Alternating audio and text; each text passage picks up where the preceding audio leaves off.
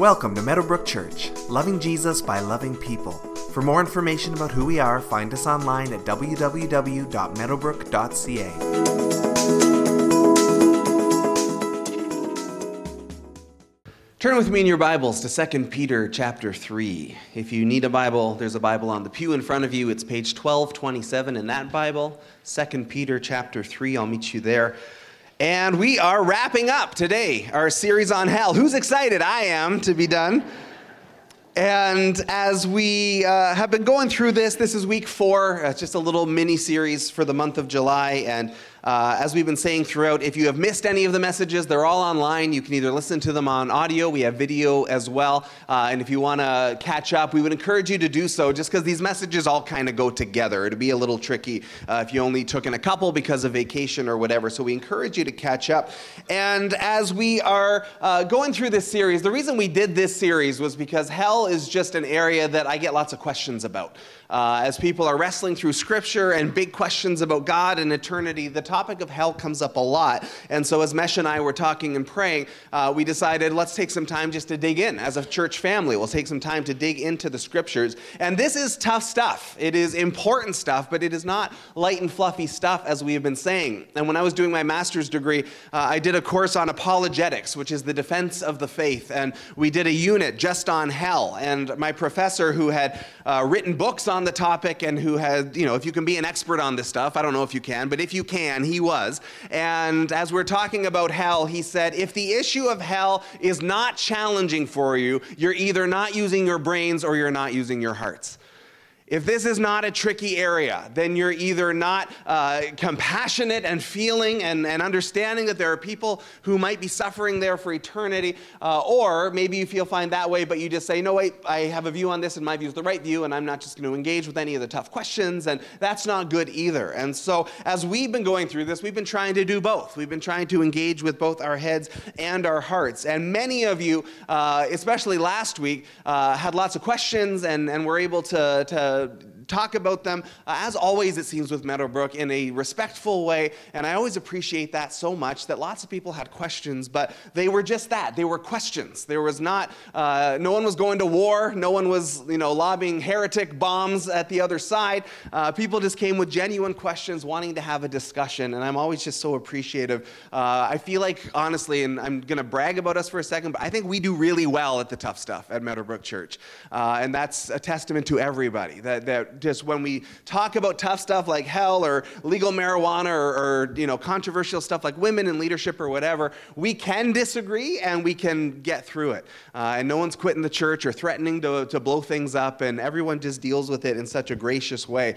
Several of you said to me last week, it was easier before we did this series because I didn't have to deal with any of these questions. It was easier when it was simple. I like it when it's simple. And I relate wholeheartedly. I love when things are simple. I love when things fit into a nice, neat little box. I love when everything is just neat and orderly. I'm always trying to do that as I'm working through Scripture and theology. But the problem is that when we look at the Bible, we acknowledge, this is a really big book. And there's a lot to it. And our heart at Meadowbrook is where the Bible is simple and clear, we will be very simple and clear. And where the Bible is maybe a bit broader or open to more interpretation, we need to acknowledge that if we're going to be authentic. We need to acknowledge that if we're going to be real and say, you know what, there are well-meaning Christians who love Scripture who can sometimes come to different conclusions on certain things, and we're going to give grace for that. And we're going to be okay with that. And my heart as a teacher is always to be faithful to the Scripture. And when we do a series like this, I'm not provocative. There's nothing edgy in look at me. I'm boring as anything. I am conventional and conservative and boring. But my heart as a teacher is that we are faithful to Holy Scripture. And that needed an amen, I think. And if we're going to be faithful to Holy Scripture, it means being faithful to all of it. and engaging with all of it, and understanding that sometimes that means taking another look at things that we trust, and truth that is really truth will still be truth if we take a look at it through scriptural eyes again. But we want to be faithful to all of Scripture, and sometimes when we're trying to be faithful to all of Scripture, we land on topics like hell, where you say like, well, there's a few verses over here that say one thing, but then there's a few verses over here that say something else, and how do we wrestle through and try and make that work together? And so that's where we have been. And so as we wrap it up today, there's one more view of hell that we haven't looked at yet, and it is commonly called universalism. And the view is that everybody will be saved, that ultimately, although hell is real, hell will be a place of punishment through which we are kind of purified, we are refined, we pay for our sins, and then ultimately everybody will be saved. So there is a movie on Netflix right now called Come Sunday. Who's seen it? Anybody? I almost assigned it as homework for last week, and then I thought, that's a terrible idea. Let's talk about it here first, and then if you want to watch it, you can go and do that. I'm going to show you a clip, and it's a true story about an American pastor named Carlton Pearson. And he was a famous pastor. He had a TV show. He had a large church. They talked about him like, he's a Pentecostal charismatic. They talked about him like he's the next Oral Roberts, which in the Pentecostal world is a giant. And so he was kind of this up-and-comer and excellent preacher and teacher. And he came to the conclusion, he believes he heard a voice from heaven that said, everybody will be saved. Hell is not anything you need to worry about. Everybody will be saved. And he went to the Bible and he found some scriptures that seemed to support that. And so he began to preach that. And so the movie is this story. And I don't know that it's a Christian-made movie necessarily, but it's his story of preaching this message and the church split and everything. So I'm going to show you a short clip from it. And this is him. He was called before his denomination to explain himself, because what he was teaching was out of line with what the denomination taught. And so this is him sort of on trial as he talks about his views of hell. I want to ask you something. Is there anybody you've loved in your own life who backslid and is in hell right now? My daddy's in hell. What about it? And did you love him? Of course I did. He was my daddy. But he beat my mama. He beat me. He was a fornicator. And now God's punishing him. He's suffering in hell. He's tortured and tormented for all eternity. So let me ask you something. Would you get him out of hell if you could? That ain't up to me. Well, if it was, if there was a way we could negotiate with God, with Jesus in the blood, you'd get your daddy out of there quick as you could, wouldn't you? I can't answer that. Of course you would. Anybody would. So the question we have to ask ourselves is this. Are we more merciful than God? Whew. Let's pray, and I'll send you home. It's a pretty good movie, and I'm not ascribing to his theology in any way, which will become clear as we go through the message today, but well acted, interesting story. Martin Sheen's in it. Jason Segel from How I Met Your Mother's in it for some reason. But just if you want to see just some of the struggle that we've been talking about through this series, of just the heart of how do we reconcile the classic view of hell with a God who is love, with a God who is merciful, with a God who is gracious, how do we put those two things together, and his struggle. I don't agree with him where he lands theologically, but the movie's is just kind of interesting and just kind of an interesting story. And so as he holds to this view, this universalist view, he loses his church, he loses his influence, and then interestingly today, which I think it's maybe 25 years ago that this was all happening, today he has really wandered very far from standard Christianity and is teaching some things that we would say, that's just heresy, actually, what you're teaching right now. So over the last number of weeks, we've looked at several views. The classic view, this is the view that we grew up with. If you grew up in church, this is the view. Even if you didn't grow up in church, you sort of understood hell in this way. Hell is a place of what the theologians call eternal conscious torment. It lasts forever. You are conscious for all of it, and you are feeling the torture, the punishment, whether it's fire or darkness or whatever. You are experiencing that torment for all eternity. That's the classic view of hell. Last week, we looked at what's called the annihilationism view. And in this view, hell is a place of temporary conscious torment. It is a place of paying the price for your sins, after which the person is destroyed. So like a log being thrown on the fire, the log will burn for a while, and then the log will just be gone. And so we looked at the pros and cons of that last week. There is scripture that suggests that.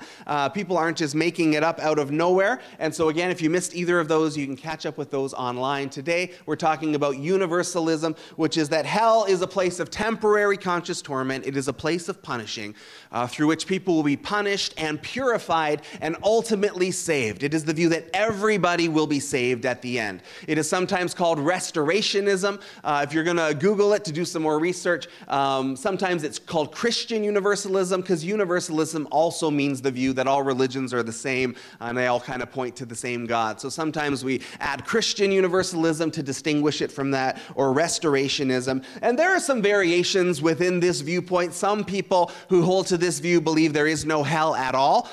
Where Carlton Pearson, the bishop from the Clip, ended up ultimately was he believed that there was no hell, that hell was what we created here on earth. Hell was when we sin and reap the consequences of our sin, then that is hell. And he came to that view watching the Rwandan genocide unfold in the mid-90s. And he was watching it on the news, and he said, there's, women and children being hacked to death with machetes on the street. That's hell. Hell is here on earth. And so he would teach ultimately that if you are an alcoholic and you beat your wife and you abuse your kids and you're terrible to your family and you don't go to work and you destroy your body, you're bringing hell upon yourself. So there are variations of this view. That's where he landed ultimately. But this was the view in the early church. And we've talked about how in the early church, they gave some room. They defined a lot of things about the faith that were deal breakers. The nature of hell was not one of them. They all basically agreed that hell existed, but they didn't actually nail down, is it forever? Is it a place you're destroyed or whatever? They gave some room on that. And so this is the view from that time. Hell is a place of temporary conscious torment. It is a place where you go and pay the price for your sins. But the Bible usually talks about fire in the sense of judgment, but sometimes in Scripture, the Bible talks about fire in the sense of purifying, of refining.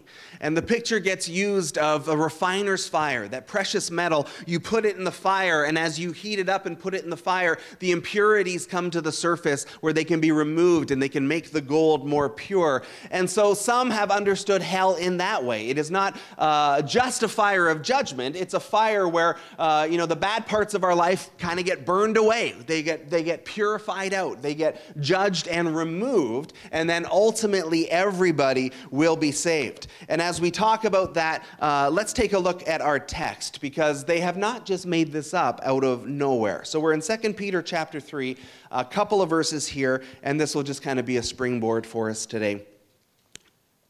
Peter's writing about the final judgment, the coming of Jesus, everything that is to come. Verse 8 says, "Do not forget this one thing, dear friends. With the Lord, a day is like 1,000 years, and 1,000 years are like a day. The Lord is not slow in keeping his promise, as some understand slowness. Instead, he's patient with you, not wanting anyone to perish, but everyone to come to repentance." And your version might say, God is not willing that anyone should perish, but for everyone to come to repentance. And just a reminder, as we jump into this, we have been talking about disputable matters, which are lesser matters of the faith. Not that they're less important, but that they are less clear in Scripture. And there are areas of the faith where it is okay for us to agree to disagree. And when it comes to hell, people have not always agreed that that is a disputable matter. You might remember a book that came out 7 or 8 years ago by Rob Bell called Love Wins. And did anyone read that one by chance? So he tackles the topic of hell and eternity. And now where I am boring and conventional, Rob Bell, I think, is kind of edgy and provocative. I think he likes ripping things apart and poking holes in things, but he doesn't usually offer a counter argument or a solution. He just kind of likes to tear things down. And so he presented what broadly you could call a universalist view. And he does it with some scripture. It's not totally created in a vacuum, but he really attacks the classic view of hell and presents this idea that if God is love, the classic view of hell just can't be real. And he really kind of goes through that. And right away, the accusations of heresy start flying. Ultimately, he had to leave his church over it. Ultimately, he had to step down from regular preaching, and he ended up shifting to a different sort of ministry. And it is just kind of interesting, though, I will say, with Rob Bell and with Carlton Pearson, who we saw in the clip today, they both sort of began with a universalist view, and then both have wandered way further away from conservative, standard orthodoxy. So that is just kind of interesting. But right away, heresy, heresy, heresy, heresy. If you look up Rob Bell on Google and Google's completing your sentence, it will be Rob Bell heresy. That will be the first thing that pops up. And it's just interesting that in the early church, they did not feel that way about people who felt this way about hell. There was a teacher in the early church, Gregory of Nyssa, and he lived in the 300s. You've never heard of him, but you believe stuff that he has written and put together. He was instrumental in the early councils. We've talked about how the church would get together regularly in these great councils, and they would wrestle through theology. Who is Jesus? What is the nature of the Trinity? What role does Scripture play? How are we saved? How does someone get to heaven? And they would pray and wrestle through the Scriptures, and they would come up with what we call creeds, which were these great statements of faith. And so we've talked about this already, that nowhere in the early statements of faith do they have a statement about the nature of hell. They have references that hell exists, but they don't flesh out, is it forever, is it temporary? They just didn't go there. And part of that was because they weren't in agreement. All these brilliant theologians weren't on the same page. And so Gregory of Nyssa was at some of these councils. He helped formulate what's called the Nicene Creed, which is one of our key creeds that we lean on in Orthodox Christianity. He helped flesh out the nature of the Trinity and who Jesus was. And he was given the title after he died of Father of Fathers by one of these councils. The council that met after he died said, we're going to honor this man, Father of Fathers, meaning, that's what they used to call their bishops. So he's like pastor of pastors is what they're saying. Teacher of teachers. This guy, we honor this guy and the gifts that God has given him for helping us understand Scripture and who God is and the nature of this faith. And here's what this guy who the church revered had to say about hell. He said, God's end is one and one only. It is this: when the complete whole of our race shall have been perfected, from the first man to the last, some having at once in this life been cleansed from evil, others having afterwards in the necessary periods been healed by the fire of hell, to offer to every one of us participation in the blessings which are in him. Gregory of Nyssa, Father of Fathers, is a universalist. He believes that hell is a place where we are purged. If we don't accept the free gift of salvation from Jesus here in this life, we go to hell, and in hell we are cleansed, we are purified, and then the whole race will come to know God. Now, I'm not saying he's right. I'm just saying they didn't call him a heretic. They had room for that, apparently. So maybe if Rob Bell had lived, a few centuries earlier, it might have gone a little easier for him. They had grace for the fact that no one was saying, well, we can't trust what this guy said about the Trinity. We need to strip him of his title of Father of Fathers. They gave room and grace for people who disagreed on this topic. So because of that, I cannot say that universalism is heresy. I will say that universalism is some pretty poor Bible study. And we'll put it that way. And I just wanted to make that clear in case any of you are getting nervous. I don't like this view. And I've said along, these views are not all equal and are not all equally grounded in Scripture.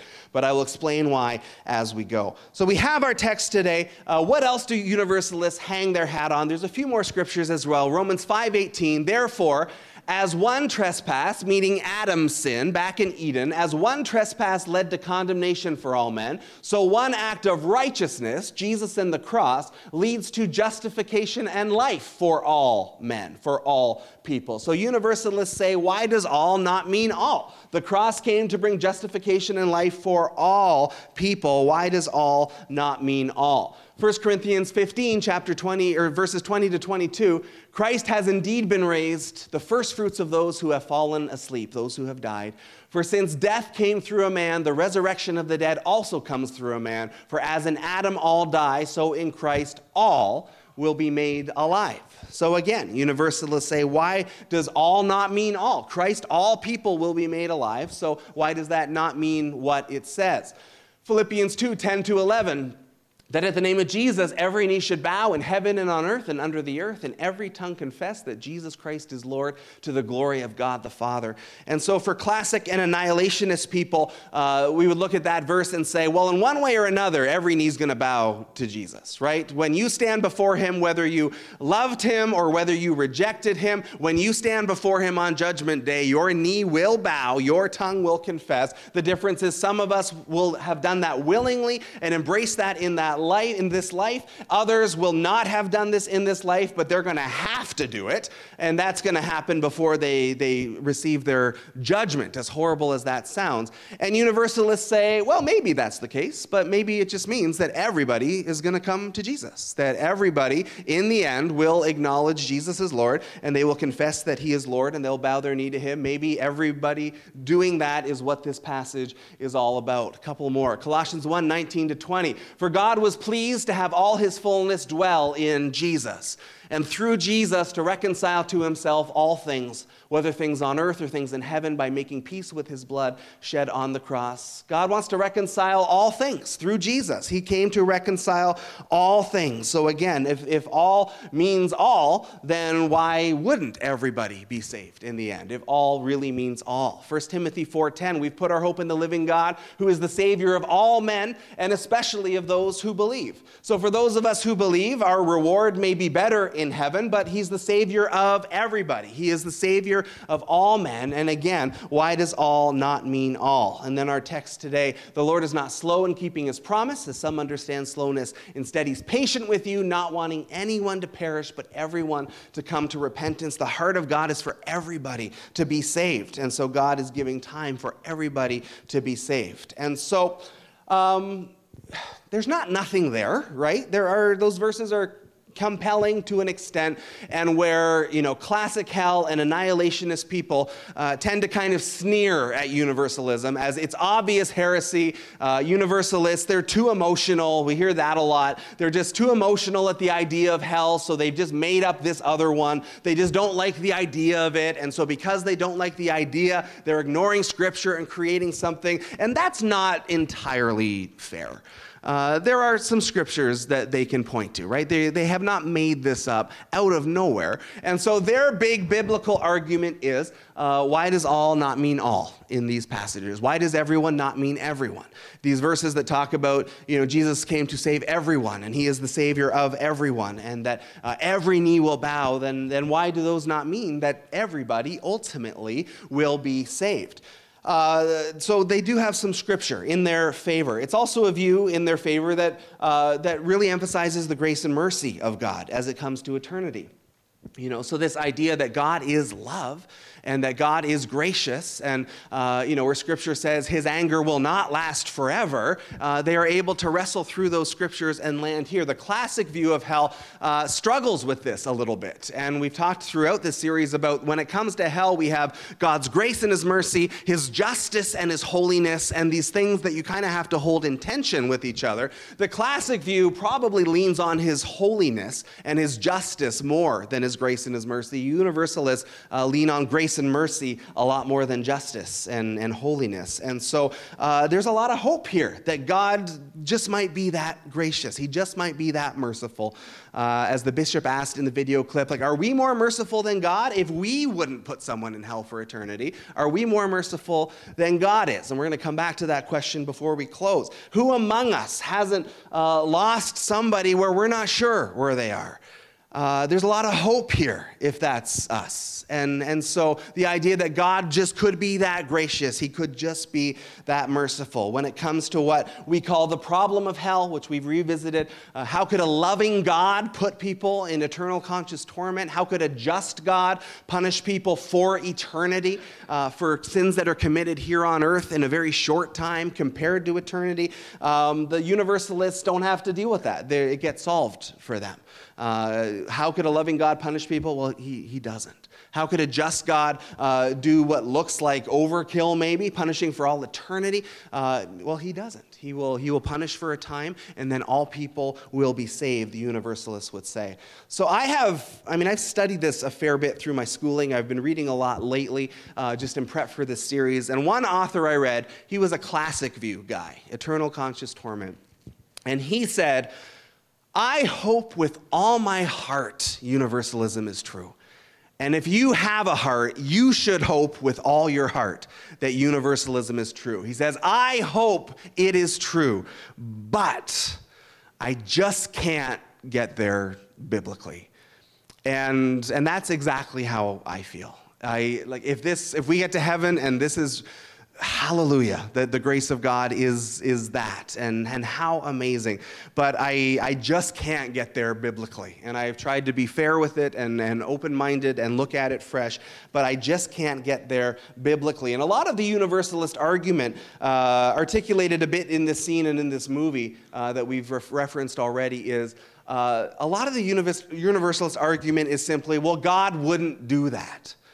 And that's what a lot of the argument hinges on. I just can't imagine God doing that. I would never do that. I can't imagine God doing that. If God is love, I can't imagine love doing that. And so there is a lot of, potentially, just kind of a lot of emotion in the argument, and you can't separate emotion from logic or from anything else in life, but we're not trying to look at it from just a philosophical standard of what would God do or not do in a kind of a hypothetical way. We're wanting to say, what does the Bible say?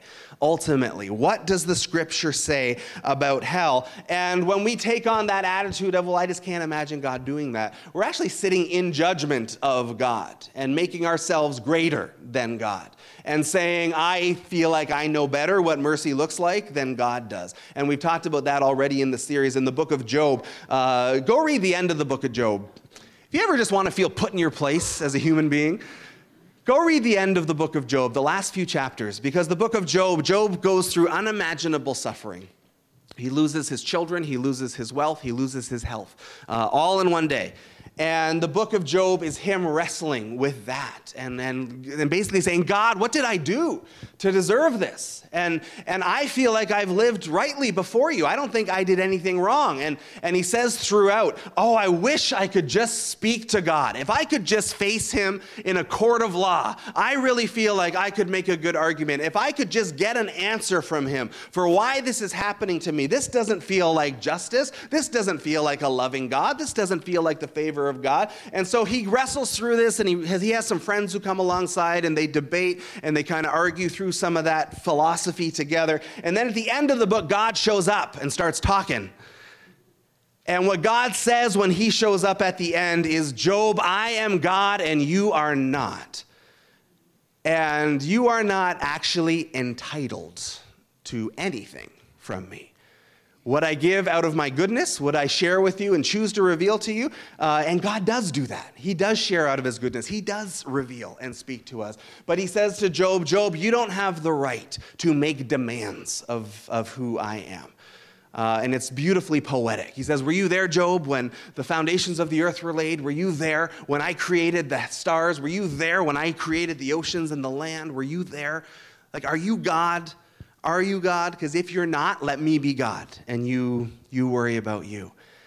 And so we need to be careful, not just in this topic, in any topic, that God is not afraid of our questions, and certainly there's times in Scripture where people ask tough questions and do get clear answers, but we always need to remember our place, that we are not equals. God does not owe us things, that we are not able to make demands. We're not able to dismiss things just because they don't make sense to us. Right? Our job is to remember that God is God and we are not, and not ever lose that dynamic. That even though Jesus, when he came, would say, I call you friends now because I'm going to be showing you what I'm doing as a friend would. Jesus also makes very clear, but that's not an equal friendship. I'm still the master and you're still the servant. That even in that intimacy that he invites us to, he is still Lord. And so we don't want to just kind of have broad arguments of, well, this doesn't sound right, or I don't think God would do that. The Bible is our guide always, and again, all of Scripture. We're not just going to cherry pick a few verses. We want to look at all of it. So here's a bit of pushback from classic and annihilationists against the universalist view from Scripture. We've looked at some of these verses already. Matthew 7, 13, and 14, Jesus says, enter through the narrow gate, for wide is the gate, and broad is the road that leads to destruction, and many enter through it. Small is the gate and narrow the road that leads to life, and only a few find it. So Jesus isn't talking like everyone's going to make it. He isn't talking that way. He's saying there is a wide path that's leading to destruction, however you want to interpret destruction. We looked at that verse last week. But there is a way to eternal life, but not everyone's going to make it. Jesus would seem to say that pretty clearly. Matthew 10:28, this is the King James. Fear not them which kill the body, but are not able to kill the soul. Don't fear man, but rather fear the Lord, who is able to destroy both soul and body in hell. And we talked about the word destroy in the original Greek means destroy. And so, again, that doesn't sound like everybody is going to be redeemed in the end. It sounds like we need to walk reverently and fearfully before the Lord, who holds life and death and eternity in his hands. 2 Thessalonians 1:9, the evil will be punished with everlasting destruction. The wicked will be shut out from the presence of the Lord and from the majesty of his power. Again, you can debate what everlasting destruction means and what being shut out means, but it doesn't sound like everybody's going to be welcomed to the table when we talk about hell. Jesus in John 3:16, maybe the most famous verse of Scripture, for God so loved the world that he gave his only Son, that whoever believes in him should not perish, but have eternal life. And the subtext is then, but if you don't believe in him, then perishing is where you're headed. That if you're not trusting with him and walking with him. And so there's a condition there. And so classic and annihilationists would look at those universalist verses that we just read and say, yes, of course it comes to all. It is offered to all. Jesus died for all, and it is available to all, but you can't just hold on to the all verses and ignore some of the if verses that seem to put a condition on that. That it's available to everyone. Everyone who calls on the name of the Lord will be saved. Everyone who calls on Jesus will be saved. You got to call on him, though, right? You got to call on him first. Jesus would say in John 3:36, whoever believes in the Son has eternal life, but whoever rejects the Son will not see life, for God's wrath remains on them. That Jesus is the way out. And again, there's a condition there. And it does not in any way suggest that everyone's going to get a free pass at the end of all of this. Romans 10:9, if you declare with your mouth Jesus is Lord, and believe in your heart that God raised him from the dead, you will be saved. Like, again, there's an if there. It's not automatic. There's an if involved. The hard part, too, about the universalist view is that it's not always even consistent. Even those scriptures that we went through sometimes aren't even consistently applied to the same passage. And what I mean by that is, here's our text today, 2 Peter 3:8-9. Do not forget this one thing, dear friends. With the Lord, a day is like 1,000 years. 1,000 years are like a day. The Lord is not slow in keeping his promise, as some understand slowness. Instead, he's patient with you, not wanting anyone to perish, but everyone to come to repentance. So universalists, this would be a big verse for them. See, God wants everybody saved. God is waiting, and he wants everybody to be saved. But just one verse earlier, in verse 7, is a verse we've looked at in a different context in this series. So if you just back up half a step, it says, by the same word, talking about Judgment Day, the present heavens and earth are reserved for fire, being kept for the day of judgment and destruction of the ungodly. So you can't just pretend verse 7's not there. You can't just say, well, I like, the end of that verse 9, that God's not willing that any should perish. Like 2 verses earlier, God's talking about the destruction of the ungodly on Judgment Day. And we talked last week about that destruction view of annihilationism. And so sometimes the way the universalists are applying their verses aren't even consistent with the same passage of Scripture if you read it in context. Peter is in no way saying that everybody will be saved. Look at verse 7. He's saying Judgment Day is coming and get yourself ready for it. So you can't just pull things. This is where I say it's bad Bible study. Just to pull things terribly out of context like that.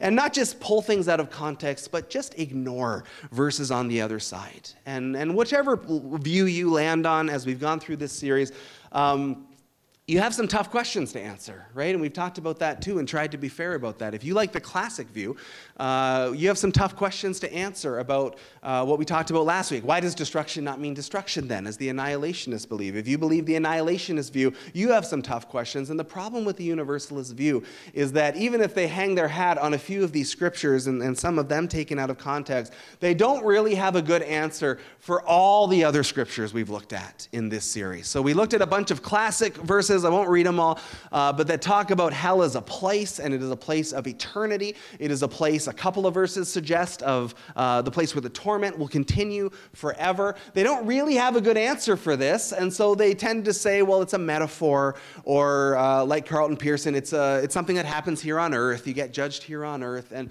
there's really no reason to read these verses that way. When Jesus talks about hell, he's talking about it like there is a place, and it's associated with Judgment Day, and it's so terrible that I'm going to die so that you don't have to go there if you'll follow me instead. All of the annihilationist verses from last week about hell being a place of destruction, that hell is maybe not a place of eternal conscious torment, but where we are punished for a while and then wiped out. There's not a really good universalist response to these ones, other than, again, it's just a metaphor. And that's just really convenient. We could say that about any scripture we don't like, on any topic. If just, I don't like it, it's hard, therefore it must be a metaphor, and we can get out of anything tough or difficult. But again, when Jesus and the apostles are talking about hell, it doesn't sound like they're talking about it as a metaphor or as something that you just can kind of, don't worry about it. Don't worry about this place, because in the end, we're all getting to heaven anyway. Anytime Scripture talks about hell, it is with a fierce and stark warning that you do not want to go to this place. And if we're all just going to end up in heaven at the end anyway, then why did Jesus have to die? And why is there this urgency to share the gospel around the world, and this drive that people are going to this place, so we need to share the good news with them? Why is that all in there in Scripture if we're all just going to end up in heaven anyway?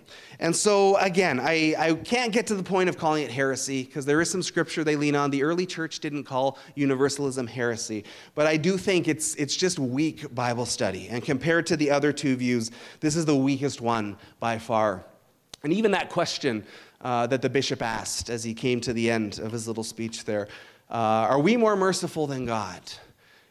And you sort of go like, oh, wow, good question. And then as I thought about it, I went, I think it maybe sounds a bit more profound than it actually is. Because the answer, of course, is no, of course not. Of course not. But there's a flip side of that. Are we more holy than God? Are we more just than God? And that has to be part of that conversation if you're going to start asking that question. And again, if God is God, then he gets to define what holiness is. He gets to define what justice is. He gets to define what mercy is. And in the area of the classic view of hell, which we really have to wrestle through when it comes to the mercy of God, annihilationists don't have to do that quite as much. But this idea that hell is there, it is real, it was created for the devil and his angels. The mercy of God shows up in Jesus saying, I'll die for you so you don't have to go there. That's what mercy looks like. That is the picture of incredible, beautiful, perfect mercy.